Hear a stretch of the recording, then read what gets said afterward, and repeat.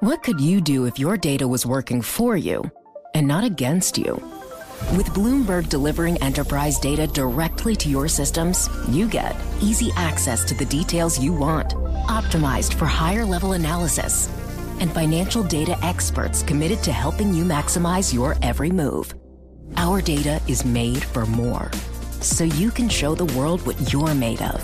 Visit Bloomberg.com/enterprise data to learn more.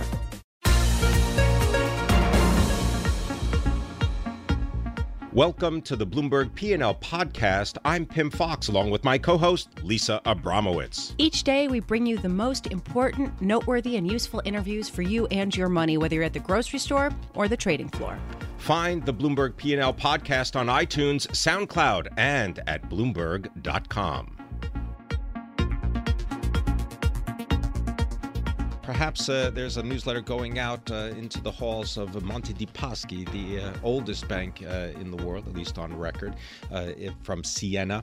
And the European Central Bank has denied Monte dei Paschi's bid for more time in order to raise capital. Well, what happens next, and what does this mean? Well, it means we turn to Yalman Onaran. Yalman is our senior writer for banking and finance, and he is also the author of a wonderful book entitled Zombie Banks. Yalman, it's a pleasure to have you. Great to be here. You seem to coin the term zombie banks, or at least you've made it a little bit more high profile, shall we say. Is Monte dei Paschi, the mountain of piety, is it a zombie bank? It definitely is. It's the oldest bank, and it's also a zombie. So maybe it was due to die a long time ago and didn't. But Italy has the worst of zombie banks right now because its economy has been stuck in recessions and slow growth for decades. That means bad loans have piled up and up and up, and they haven't. And some banks are just never. They're losing money constantly, not making money. Their balance sheets are in horrible shape, and they should die. And also another big problem is they're overbanked. I mean, there are too many bank branches in every street of Siena or in every street of major Italian city, and thus they has over competition. They cannot make money. So there are too many dead banks, which also hurts the good banks. I mean, some of Italy's top banks are actually in great shape, but they get hurt by the same zombie banks surrounding them.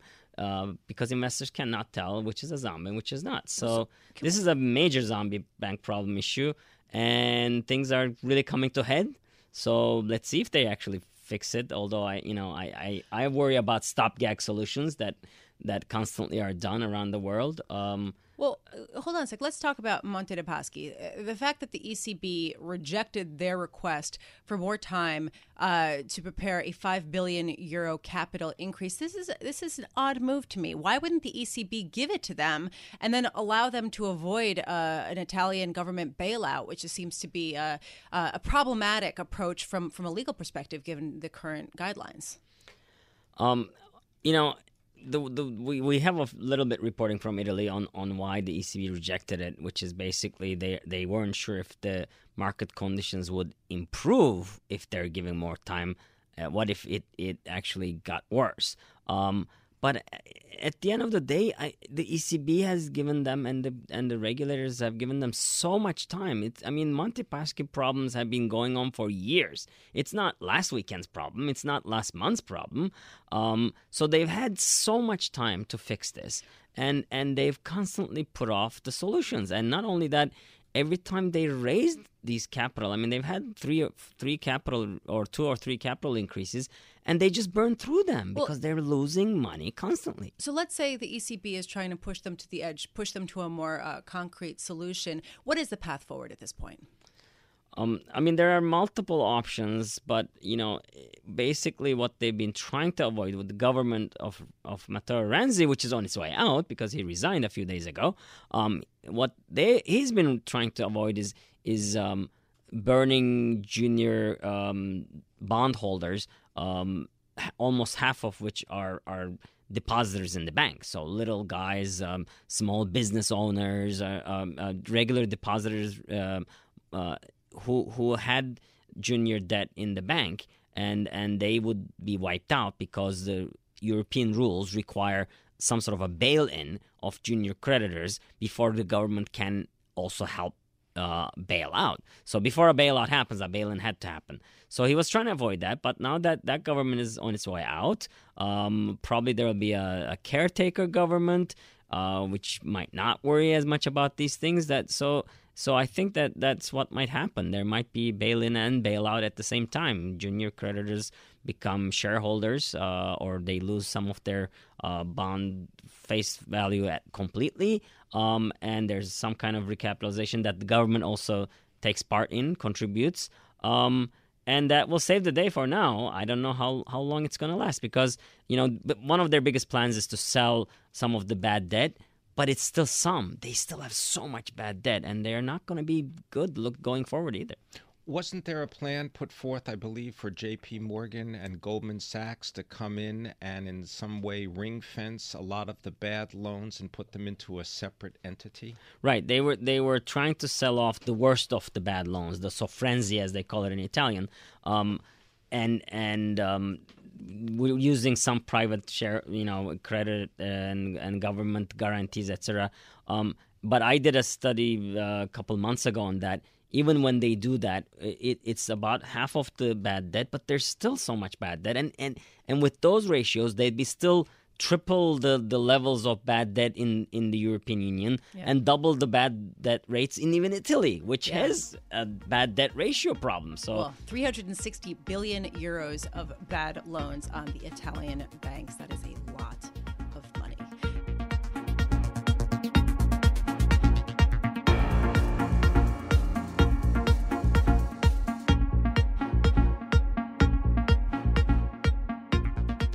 Let's turn our attention now to gaming and our nation's capital. Here to tell us more, Jim Murren. He is the chairman and the chief executive of MGM Resorts International. Jim Murren, thank you very much for being with us. Well, thank you for having me. All right, so you're opening a $1.4 billion property. It's the MGM National Harbor Casino and Resort. It's just outside our nation's capital. And you said that this is a property that has a gambling floor bigger than the White House, and it has an art collection that includes a welded collage by Bob Dylan, the recipient of the Nobel Prize for Literature. Tell us about this project and what makes it so different. Well, it's been a journey of 4 years. It's perfectly located. It's on the banks of the Potomac, 8 miles from the Capitol. We're viewing, as I sit here, the Washington Monument as we speak. And right across Old Town over the Woodrow Wilson Bridge. 3 airports service this area, as you know, so we have a tremendous international interest of tourists that come to the Washington, D.C. and metro Atlantic area. We built something here that I believe is truly unique. It's the first integrated resort in a large metropolitan market in the United States. And yes, we have a stunning art collection. We spent millions of dollars on bringing some of the world's greatest artists and local artists together, as well as internationally acclaimed chefs such as Jose Andres and Marcus Samuelsson and the Battaglio brothers, and a tremendous amount of entertainment. Next week we have Boyz II Men, and then Lionel Richie and Bruno Mars and Cher and Earth, Wind & Fire and Duran Duran, and it's like relentless amount of A-listers. We really wanted to wow the market, and early indicators are that we have. Jim, how important is it to MGM to diversify away from Las Vegas and Macau? I mean, just today we saw rumors that Macau was going to limit ATM withdrawals from mainland China, which sent shares of gaming companies, including MGM's, down. They've since rebounded as sort of the rumor was confirmed as being somewhat less important. But how important is it to diversify away from Macau? Well, diversification is always a positive. If you go into markets that are large, where your market share can grow and be defended, and you see a future, and so we don't like diversification for diversification's sake. There's gaming in 40 different states in the United States. We're in very few of them. We only want to be in markets where we believe our non-gaming, our entertainment DNA can bring an incremental competitive advantage. So if you look at our portfolio, yes, we dominate in Las Vegas. We have 40% of the market there with properties like Bellagio and MGM and Mandalay Bay and Aria. But we also have the most profitable luxury resort on the Gulf Coast, Beau Rivage, the most profitable casino in Detroit, the most profitable casino in Atlantic City, Borgata, and now here in our nation's capital, this is going to be a very successful resort. The idea, if you can integrate these resorts together, create synergy amongst them, you'll be able to diversify your cash flows, grow your business, and that's why I was so excited about this one. This one is, I got to tell you, by the way, if this didn't work out, my wife would be mad at me. She's from Maryland, and she said, leave it on the field, Jim, and I think we have here. Wonder if you could just give us a little perspective on the gaming industry, because I know that you joined the company, I think it was in 1998. You've seen it through tough times, a restructuring, a reorganization, financing in order to keep the business afloat. Then you had that whole issue with the Las Vegas City Center property with Dubai World. Tell us the state of the gaming industry and what's working and what's not working. So, yes, I've been around a while because I've been there since then, and I've covered this industry since 1984 when I was on Wall Street. So I could say there's been a tremendous change. This was a very property-centric, developer-centric industry in the 80s and 90s. It was fairly fragmented. You had very uneven levels of operation and quality of resorts. And then we went through a corporatization of the gaming industry. A lot of M&A activity occurred in the 80s and 90s, early part of 2000. And then you had the recession, which punished the economy in the U.S. and particularly damaged Las Vegas. And post that period, we've seen a remarkable recovery in the entire sector, but also a very big change in public perception of gaming. It's now at an all-time high in terms of the perception. Folks either enjoy themselves or have no issue with others to do so. It's more mainstream. There are 2 million American jobs in this industry. The industry itself is growing, but not everyone is doing equally well. And I think when you consider this industry like any other, quality counts. And that's why you've seen bankruptcies of properties in Atlantic City and other properties in the middle of the country that have not done as well because there was underinvestment early on, underinvestment on an ongoing basis, and the consumers have become increasingly discerning and demanding. So the industry today is doing well. Right. We benefit from a growing economy. MGM's doing quite a bit better than the industry at large, but we're all doing better.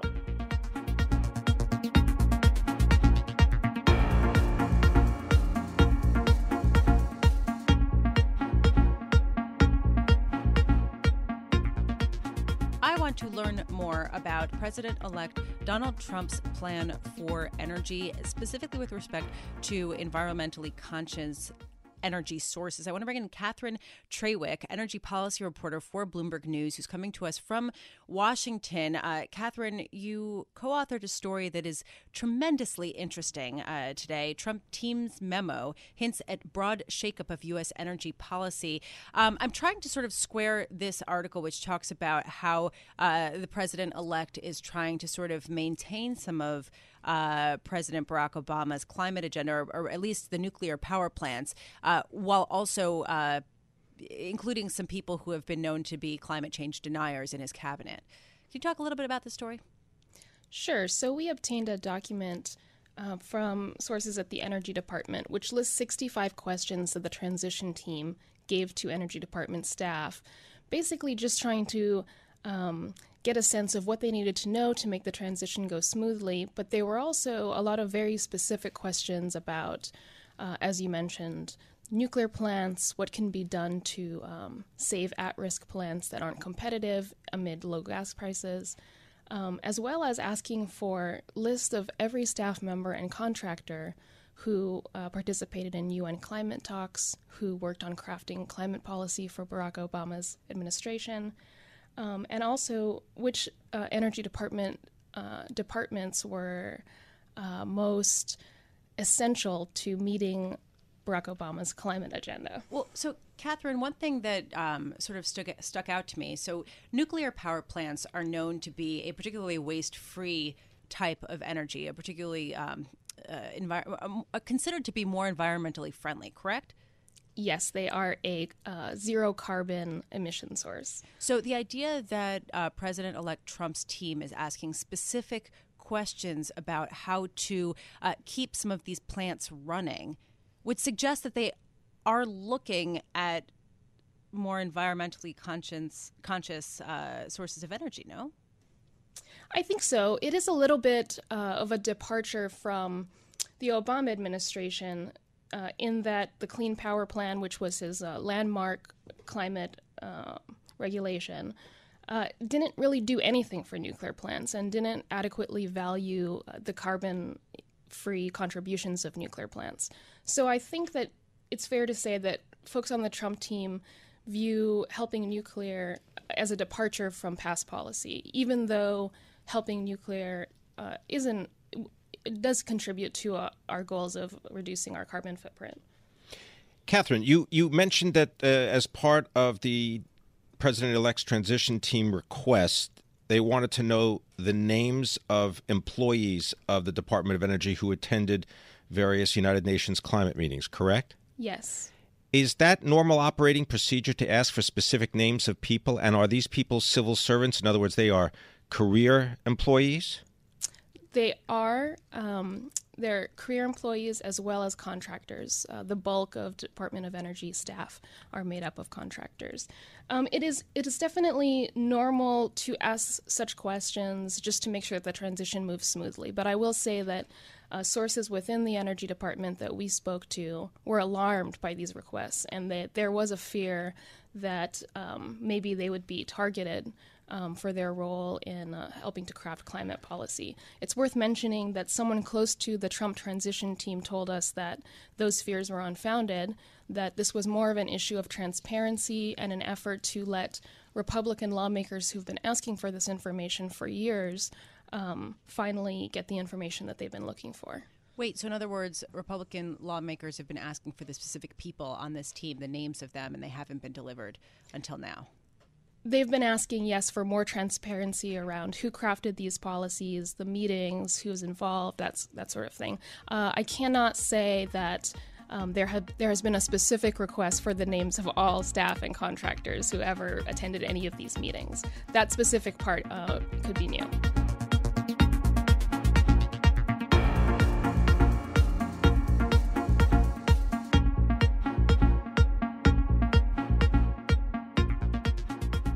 Fox, I was just looking at Delta shares that are up almost 50% since June, and I'm looking at United Airlines, United Continental, up more than 80%. Yeah, that would have been the trade, period. Wouldn't it? Yeah, buy at the end of June, and then you'd be happy today. Well, we're going to find out if our next guest bought on June 24th. Frank Holmes, CEO and Chief Investment Officer at U.S. Global Investors.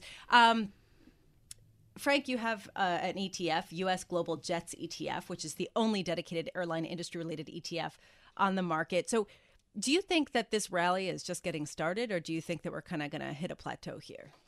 Well, I think it's got tremendous opportunity for upside. In fact, I think back at that period of time, I was on this radio show and we talked about it. So those people who were listening and bought into that, it was so cheap. And what I try to explain to people back then is that you could buy American Airlines at 5 times earnings with a return on invested capital of 20%. And I think that over time, what's taken place with Warren Buffett is that return on invested capital is the most important factor for picking stocks. And he didn't trust the leadership that they would destroy that capital that's happened before. That's totally different now. And another important factor for stock screens is what's called shareholder yield. And that is dividends paid, stock buybacks, and reducing debt. If you looked at the 100 and some odd industries in the S&P 500, the industry with the highest shareholder yield is the airlines. Frank, I'm wondering if you could just offer a little story or an anecdote about how you came to create Jets, because you have a background as really an expert in the world of commodities, and obviously jets do use fuel, so that's a commodity. But you've got a background, you know a lot about the gold mining industry, a lot about the commodities business. How did you come to put together Jets? Well, it's called U.S. Global, and I'm traveling all the time, and I have millions of miles in all these airlines. And I noticed that all of a sudden my options had dropped by 25%, say to fly to New York or go here or go there. And the prices of my tickets started to escalate. And I had to look at travel costs. And I said, well, is there an ETF? I've got to get in this ETF business. And is there an ETF? There's no product for that. There was one that's shut down, but there was really nothing there. So I went out and said, what's the biggest inverse relationship? And it's energy prices. And energy prices fall, then these stocks take off with profit margin. And that's why I created it. So it came from personal experience. It wasn't as if you were, plugging numbers into a computer or, going out and finding what everybody would want. It was your own personal experience. Well, except that you said something that was really compelling to me, which is, you wanted to get into the ETF business. And this has sort of been a theme that we have heard from asset managers across the board. You just wrote a column about this about Deutsche Bank offering lower fee ETFs. So I guess I'm curious about Jets. So it started last year, correct? Correct. And it still hasn't climbed to that sort of key $100 million asset mark. What's the challenge for you with fundraising for an ETF, a new one? Well, it actually is one of the best launches because it quickly went to $50 million. And what I found on the travels was that everyone would quote that wanted to be negative on the industry was Warren Buffett. Warren Buffett said the fastest way to lose your money is to put $1 million in and you lose it in the airlines industry. And it was such a negative. He has such a powerful force of people reluctant to go in the industry. So now that he's changed his tune, because the CEOs are buying back their stock, increasing their dividend, and the barriers to entry are very high. It's next to impossible to create a new airport. So it's a moat stock. So now that Warren Buffett is more positive on airline stocks, have you noticed a surge of investor interest? Absolutely. We had a create the other day. That's new money coming in. And I feel that the factors that we said, if you look at the industrial category, which airline shows up in, and if you looked at transportation such as trains and trucks, they trade at 15 to 18 times earnings. These trade at 6. Returns on invested capital, they are 4 times greater than trains and trucks. So this is the most compelling industry, and 2 million people fly a day in America. The index that you use in order to create the actual exchange-traded fund, how did you come to select that? Well, it's called a Smart Beta 1 and 2. I didn't realize the 2, but the Smart Beta 1 is that we went and did all this thousands of hours of looking at what factors are the best to deal with the crisis the airlines went through. They went through bankruptcy. They came out of it. Why does Southwest not go through it? What were their financial factors that helped pick those stocks? And so then we created 5 factors, and that's how we picked them. Then we basically played what's called Pareto's Law, and 80% of the stocks are American. United, Continental, Delta, Southwest, American. And they dominated, but the smaller names are foreign. So 70% of the names are actually foreign, capped at 1%. So it's a very efficient way of capturing global growth. So now the industry is expected to make, the industry globally is going to do about $740 billion in revenue, the whole world, and they're going to make about $36 billion in the world. America's $18 billion of it. One thing that still sticks out in my mind is there still is this race for lower cost airlines and sort of a race to the bottom. I mean, how much does that factor into the calculation? You just don't want to pay to use the overhead bin in the United extra economy. Well, I'm just saying, which they just announced will happen in 2017. But this has been the main tension, right? Is that a lot of airlines are concerned that they can't get the prices up and stay up with just based on the competition, right? Based on the sort of race to the bottom. I don't know if it's a race to the bottom, but I think that it's becoming an oligopoly. And I think that when you go look even for pricing of tickets between America and United, it's very difficult, a big differential. and it's called yield management software, an algorithm that is used for stock trading, is now being used for pricing of these tickets.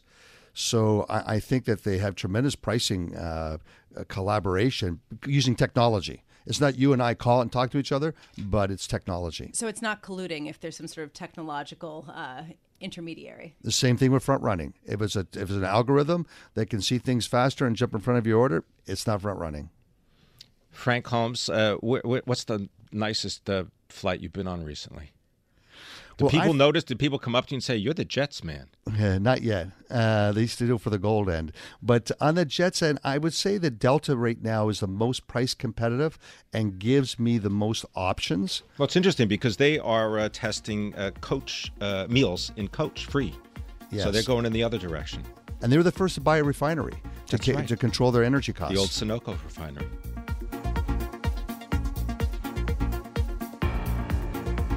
Thanks for listening to the Bloomberg P&L podcast. You can subscribe and listen to interviews at iTunes, SoundCloud, or whatever podcast platform you prefer. I'm Pim Fox. I'm out there on Twitter at Pim Fox. I'm out there on Twitter at Lisa Abramowitz1. Before the podcast, you can always catch us worldwide on Bloomberg Radio.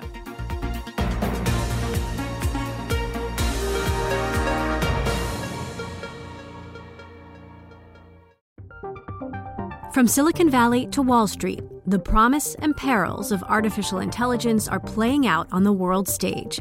But what will the next phase of AI adoption look like? Which companies from big tech to startups will dominate? And where do the risks and unintended consequences lie? I'm Emily Chang.